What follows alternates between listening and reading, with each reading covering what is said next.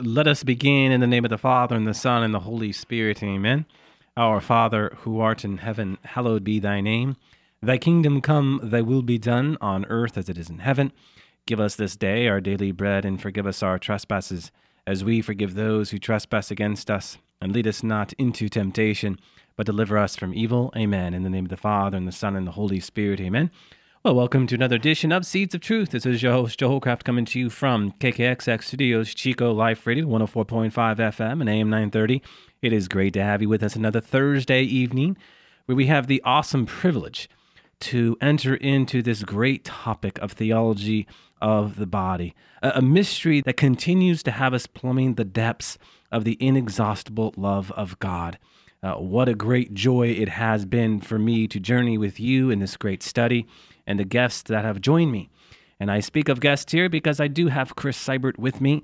Now, I no longer will have Ivan Moore, as I noted last week, because Ivan Moore has officially started his studies for the priesthood for the Sacramento Diocese. So that is great news, exciting news. He has requested your prayers. I have spoken with him on a couple of occasions. So, he seeks your prayers because certainly he will need them, as we all need prayers, and as we all need to be interceding for one another to do the will of God. And the will of God before Ivan is to be a priest and to discern more deeply that call to be a priest and what that means for him in his journey to be a son of God. So we are called to pray for him. So that being said, Chris, great to have you with me another evening. Hey, thanks for having me back, Joe. And, that is great news that you just shared. It is news of good tidings. And I know that Ivan is probably listening to this on a podcast somewhere. So I want to say, God bless you on your journey and Godspeed, Ivan. Yeah. Ivan, if you are listening out there, we are praying for you, brother. And be steadfast. Yes. Be steadfast. So keep the faith, brother. That's right. We have this topic before us, Chris, theology of the body. A most exciting topic, by far the one topic that I get the most conversations out from when it comes to this radio program, and I know it is meant a lot to you. It has, Joe, and one of the ways that it's broken open for me is I teach 8th grade, so I have teens in my own home. I have 4 children, and I have teens at school every day, and I realize as I study theology of the body and I have new insights each time I go to teach it or to read about it or to study it, I realize, wow, what would it have been like to be an adolescent and have those tools at my disposal? And I think that's why I'm so passionate about it, is that I want those 8th graders, those 14-year-olds, to realize the gift that this is for them, to realize that their body and soul are integrated, that they are, in their yearning for the other, they are yearning for God. They just don't realize it yet. And it's a great gift to be able to share it and to learn more about it every day. I look forward to these times because even in conversation, new insights or new, revelations come. And, obviously the Holy Spirit is present when we study this beautiful topic. Well, amen, Chris. It's the St. Thomas Aquinas moment. The more I come to know, the more I realize how little I know. And why would he say that? Because God is, yes, love, as we'll talk about this evening, but he is also mystery. That Greek word mysterium, inexhaustible reality. We can never exhaust the greatness of God because the greatness of God is infinite. Right? So there's always more to be had. And it's interesting, as we were talking about this earlier, Chris, this idea of you discover something so great, so rich, that you say to yourself, man, I wish I had this 5, 10, 15 years ago. And there's something tied to that in how we are called to enter into the providential hand of God. That you want to know what? God, you are giving this to me now because now is the right time. And you used the word gifts there earlier, Chris. This is what theology of the body is. It is a gift for the church today. John Paul II, I've heard this said on more than one occasion, that 500 years from now, we will still be studying theology of the body. Those 5 years of Wednesday audiences. Why? Because of its theological and philosophical depth. But what's to never be missed, Chris, is that the timing of God is such, it came to us at the right time, the God-ordained time, the God-appointed time. John Paul II came to us in 1978 and 1979, and he gives us theology of the body in his first 5 years because God ordained that time for John Paul II to give us theology of the body for us today. And it's not rocket science when you draw back a little bit, Chris, to look around the world and to see the culture of death almost intersecting every aspect of our life. And again, when I talk about the culture of death, first and foremost, what we are made to see when we talk about the culture of death is we're talking about a culture where there's an omission of love or an absence of love. And certainly theology of the body breaks open the larger meaning and the vastness of love. So yeah, we say, and I've said the same thing, Chris, boy, I wish I knew this 5, 10, 15 years ago. But in saying that, God reminds me, now is the time. And as you said, it should convict us to do the will of God and to hand this on. John Paul II has said on a number of occasions, we are called to hand this on so that ultimately those who are teenagers or those who are 40 or those who are 60 might be formed and informed in the beauty and the wonder that is theology of the body. Now, here we are in chapter 5 of The Love That Satisfies. And if you are a faithful listener out there, you know well where we're going. But if you're a first-time listener, I'll tell you, it's a book, The Love That Satisfies, by Christopher West. He is reflecting into the first half of Benedict XVI's encyclical, God is Love, where he focuses in on the relationship between eros and agape, that erotic human love, and agape, that divine sacrificial love. So chapter 5 is titled The Meeting Between Eros and Agape. And just by way of snapshot, Chris, what Benedict XVI and consequently Christopher West gets into is this need to see Eros and Agape distinct but unified. And so what Christopher West does is he reflects on the Trinity, and the church says loudly the Trinity is our starting point because the Trinity is the manifestation of love. And in particular, as John Paul II reminds us, what we discover in the Trinity is that great truth, that great overarching truth of Christianity that has us constantly thinking about the family, because the Trinity is not an abstract mystery, but he is family, fatherhood, sonship, and the essence of family, which is love. And so what more can we say of the Trinity, Chris? As something we've explored in the past, the Trinity is simply the love, that perfect eternal exchange of love between the Father and the Son. And in that love, we have the Holy Spirit. The Trinity is love given, love received, love shared. Now, what we are made to see is that the Trinity is also distinct in that unity. The Father is not the Son or the Holy Spirit. The Son is not the Father or the Holy Spirit. The Holy Spirit is not the Father or the Son. Yet they are united. And why is this important? Because it illuminates eros and agape. Eros and agape are distinct. Okay, eros is not agape. It points to agape, and agape points back to eros. And so we can see how the Trinity, as we explain it in the context of unity and distinction, illuminates eros and agape. We can look to Christ and see how Christ illuminates this. Christ's human nature and divine nature are distinct, yet they are unified. I mean, they are unified. If we miss this, if we don't see this for what it is, we fall and we slip into that murkiness of heresy, that murkiness of confusion, because really understanding what we're talking about now lies at the heart of our faith. That being said, Chris, we have an imbalance in our culture.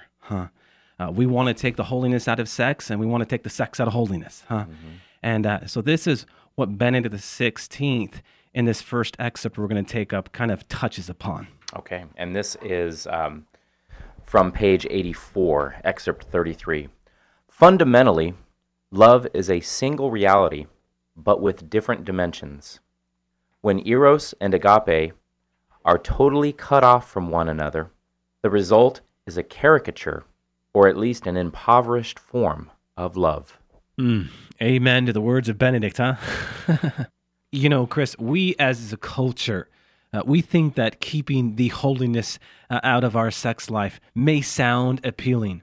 But when our other-centeredness turns to self-centeredness, when our nuptial moments that we are called to enter into with our spouses leads to narcissism, and our communion leads to isolation, and our serving others at the expense of self leads to serving self at the expense of others, it leaves a hole in our heart, does it not?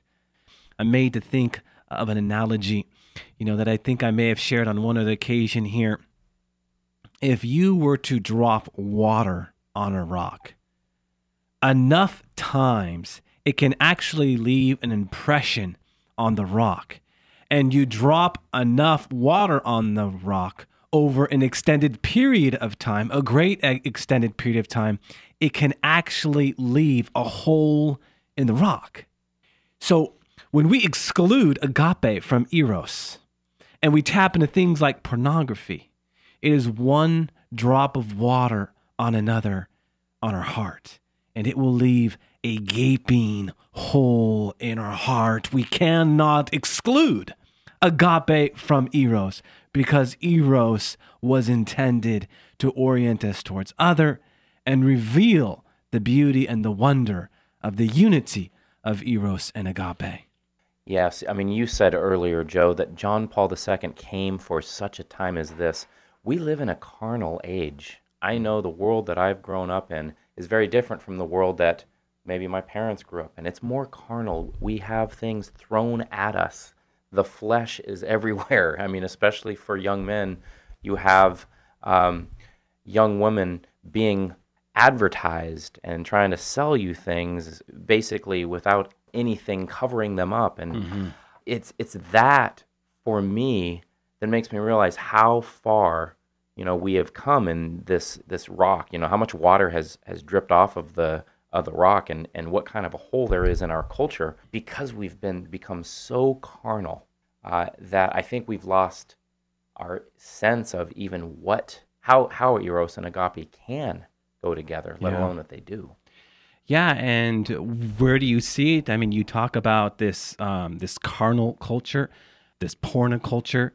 It doesn't take much, Chris, to see. All you have to do is go to the grocery store, and what will you see? I ran to the grocery store today. We were talking a little bit about this before, Chris. I ran to the grocery store today.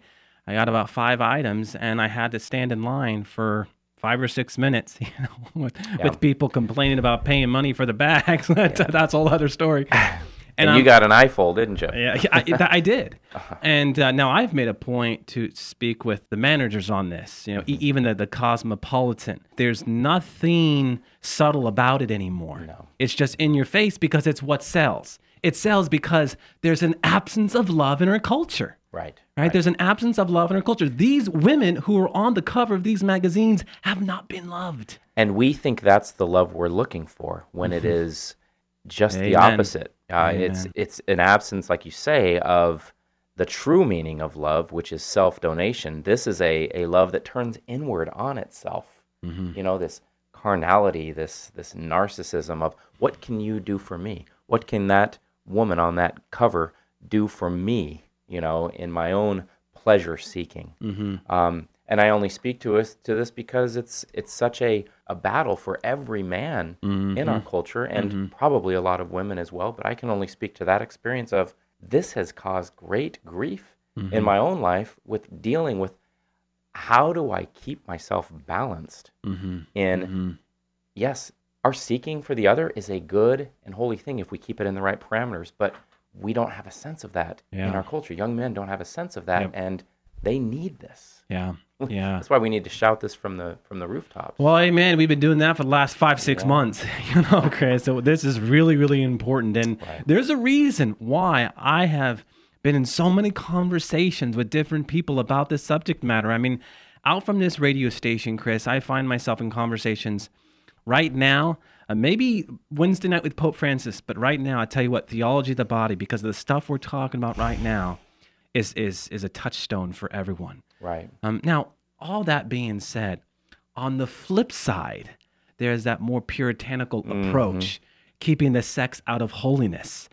Very Holier than dangerous. thou. Yeah. We shall not speak of the body. Yes, yeah, that's it, Right. Chris. There's this tendency to turn the other way. Right. And there's a great imbalance in that. Why? Because especially as Catholics, we are a very earthy, fleshy religion.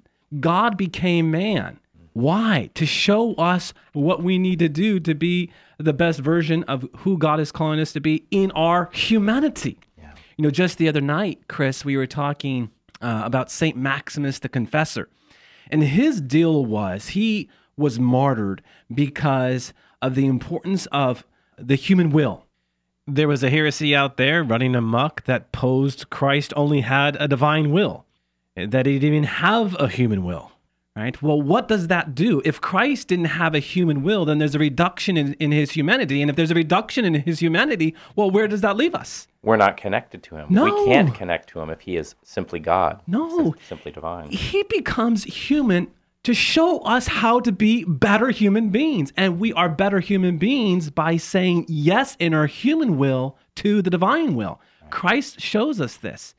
So he graces the flesh with the greatness of his purity. And he teaches us, Chris, again, how we are to conform to the will of the divine Father. But this has us being present to the flesh. Right. Because, again, we are a very sacramental religion. We are a very fleshy religion. And Christopher West draws this out. You know, there he was on the cross.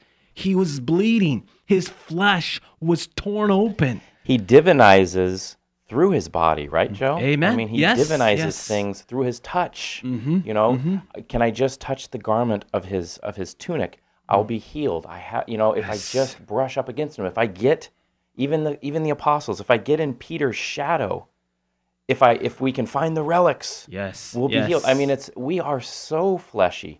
And then getting to some of the most important words he had to say while on earth, Jesus says, "This is my body. Yeah.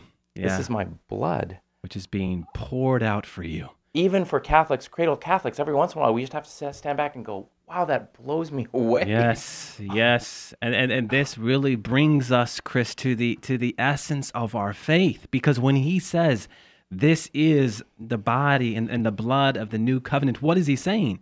You know, the word covenant in the Greek, diatheke, you translate that into Latin, is testamentum. Christ is saying, this is the blood of the New Testament. In theology, the body, what we are talking about, Chris, I dare say, is the New Testament. Right. Because this is what is at the heart of the gospel. Essentially, that he came to us in the flesh to sacramentalize it, and in doing so, reveal to us, and I could never say it enough, what it means to be human, reaching for the divine. Yes. So important. The sacramentality. It really does lie at the heart of our faith. I love, the blind man comes to him, Chris, and could he not just heal him? Well, of course he did. Yeah, But he spits. He spits. Why does he take the earth, okay, and smear it on his eyes? Because he wants to see that the church he's come to establish is sacramental in its identity. It's earthy. It's tangible. It's fleshy. Yes, and so of course the summit of our faith is the body and the blood of the Eucharist. Right. So to remove the sex out of holiness is a very dangerous thing because it can lead to, and this is Benedict XVI and John Paul II, it can lead to a diminishing of the flesh. Right. And I love the way Christopher West says this. We do not serve a passive God. We serve a very active, reaching out God and he says this, a God who loves us. He is not a God who loves us in some abstract, quote, spiritual way. He is much more he is a God who literally bleeds to love us. And what's more, invites us to drink his blood. It's a scandal to those that don't have the full picture. But for those who have it, it's beautiful. It's truth incarnate. It really is. It is beautiful because it's truth incarnate. I mean, truth incarnate is beauty. And this is why theology of the body is so important, to see that the body is in fact beautiful, not because Hugh Hefner says so. Right. No, but because God ordained it to be. And Joe, you brought up Hugh Hefner. I feel compelled to share something of my own experience here. We have our sexuality and our bodily outlook so quickly twisted in the modern world. I must have been 6 or 7 years old when I saw my first pornographic magazine. Mm-hmm. They were kept in a place that I discovered in our house, and I don't even know whose it was. It's not for me to judge that. But okay, I'm 6 years old and I'm looking at this, and I'm okay. So many things going through my mind. What is this? Oh, that's pretty exciting. Oh, I shouldn't be doing this. Oh, but there's another page. I mean, I think about 6-year-old Chris Seibert. Wow, poor kid. Yeah. That's the world we live in, though. We live in this age where carnality is it's so prevalent that, again, I just want to learn more. Sure. I want to dive more into this so I can make sense of it. Yeah. For others, too. Amen to that, Chris. And why it's so important to have that proper balance. Right. To see one in light of the other. Again, Eros, the sexual urge is a good thing. Right. John Paul II, the necessary raw material for the more authentic love to develop because it points towards the other. And to see the beauty of the body. And so Eros and agape, it's very important to have that balance. Very important to have that balance. And if you don't, as Benedict XVI says, and John Paul II, Christopher West draws it out, there's going to be an impoverishment of love itself. And if there's an impoverishment of love, Chris, then that means there's going to be an impoverishment of God. Because as we've already talked about, God is love. And if we don't have our bearings right on this, it ultimately leads to a very distorted understanding of Jesus Christ. And what John Paul II tells us, what Jesus tells us. I mean, John Paul II is simply speaking the words of Jesus. Allow me to untie the knot. Yes. Let me loosen and untie and make straight what was once crooked, no matter when it happened. Yeah. Like we said, right now. That's for such a time as this. Yeah. It doesn't have to happen when you were 6 or 16 or 26 or 66. Right now is the time, is the proper time. Amen. Amen. And, in light of that, we turn to the God who is love. Christopher West, if there was one sentence that stood out to me, Chris, it was this, where he says, if God is love, and if man can find himself only by learning to love, then our concept of love has a direct impact on our concept of God, how we understand God, and our concept of man. Okay, so our concept of God is theology in its more classical sense, fides currens intellectum, faith-seeking understanding. Okay, it's important for our concept of God to be right with who he is, and then our concept of man is anthropology. Right? The two belong together because if we're going to understand properly our anthropology, then we need to turn to God because our anthropology just isn't body, as we've talked about before, Chris, but body and soul. Therefore, we turn to God. Illustrating in more detail what we've already talked about, Chris, the Catechism says, the Son of God became man so that we might become God. That one stood out to me as well. In other words, as Christopher West puts it, the Son of God experienced a human yearning of Eros, I thirst, so that we might experience the divine fire of agape, I love. I found it really interesting, Joe, in that quote to think of I thirst as Eros. Yeah. Again, this is why we have to study theology of the body again and again, because at first that might scandalize us. That might be the editor in my mind saying, "Oh, you can't say that. You can't talk about Jesus like that." No, this is such a deeper understanding of Eros than we've ever considered. We're getting into the union of Eros with agape as it was meant from the beginning. Yes, which leads us to maybe our final point here, and something that we really do need to reflect upon, Chris, is to not substitute Eros, erotic love, with just our physicality, right? Because as I had just talked about John Paul II, the sexual urge is necessary for the more authentic love to develop. The sexual urge, Eros, points to the marital union, right? Because it orients us towards other. In a similar way, agape points to what? the Eucharist, which highlights the marital union of Christ and his church. And once we have a deeper understanding of the relationship between Christ and his church with the Eucharist and our own marital unions, we are well on our way to understanding the distinction, but yet at the same time, the unity of eros and agape. Very important, because in light of that, then, what is agape again but the divine sacrificial love? Sacrifice becomes more prevalent in our marriages, and is this not what's at the heart of our sanctity and holiness? Which is why we hear marriage and the Eucharist spoken of together so often, because they are the two sides of the same coin, right? Yeah. I mean, it's it's the divine love of agape and the correctly oriented eros. Yeah, it's the glove and the ball. Right. Right? The ball makes no sense minus the glove. The glove makes no sense minus the ball. They need each other to serve their purpose. Which is why my yearning for my beautiful wife is the yearning for God himself. Yes. We cannot separate the two. Yes. That's why it's there. And what's so important for us to understand as well, and this will be our postscript, Chris, is how all of the concrete sacrifices in our married life elevate and enrich that eros with our wives, the consummative act. And I think Christopher West talks about this, and many others have. This is a very underestimated point, how the more we give ourselves in the flesh and all of the little things that God calls us to do in our marriages actually enriches the consummative embrace, the consummative union. This is so often overlooked, and it's a challenge for everyone. We have to look in the mirror and ask the question, Lord, how are you calling me to enter more deeply into agape, so that ultimately the relationship between eros and agape will be what it is called to be. What's more, that everything that we are talking about right now is not something in the abstract, but something that is an actual sharing in the very life of God. That the gift of eros and this call we have to enter into the divine sacrificial love and agape is an actual sharing in God's own inner life. This is what makes this subject matter so extraordinary, supernatural, and a gift from God. Amen to that. I don't know, Chris, if you had any closing thoughts.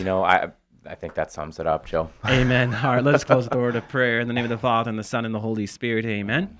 Our Father, who art in heaven, hallowed be thy name. Thy kingdom come, thy will be done on earth as it is in heaven. Give us this day our daily bread, and forgive us our trespasses, as we forgive those who trespass against us.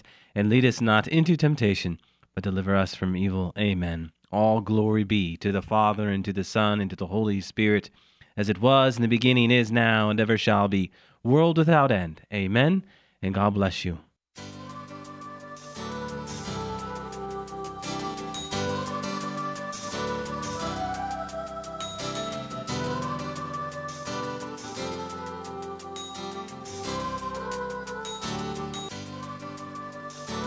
Thanks for listening to Seeds of Truth, heard every evening, Monday through Friday at 6:30 p.m.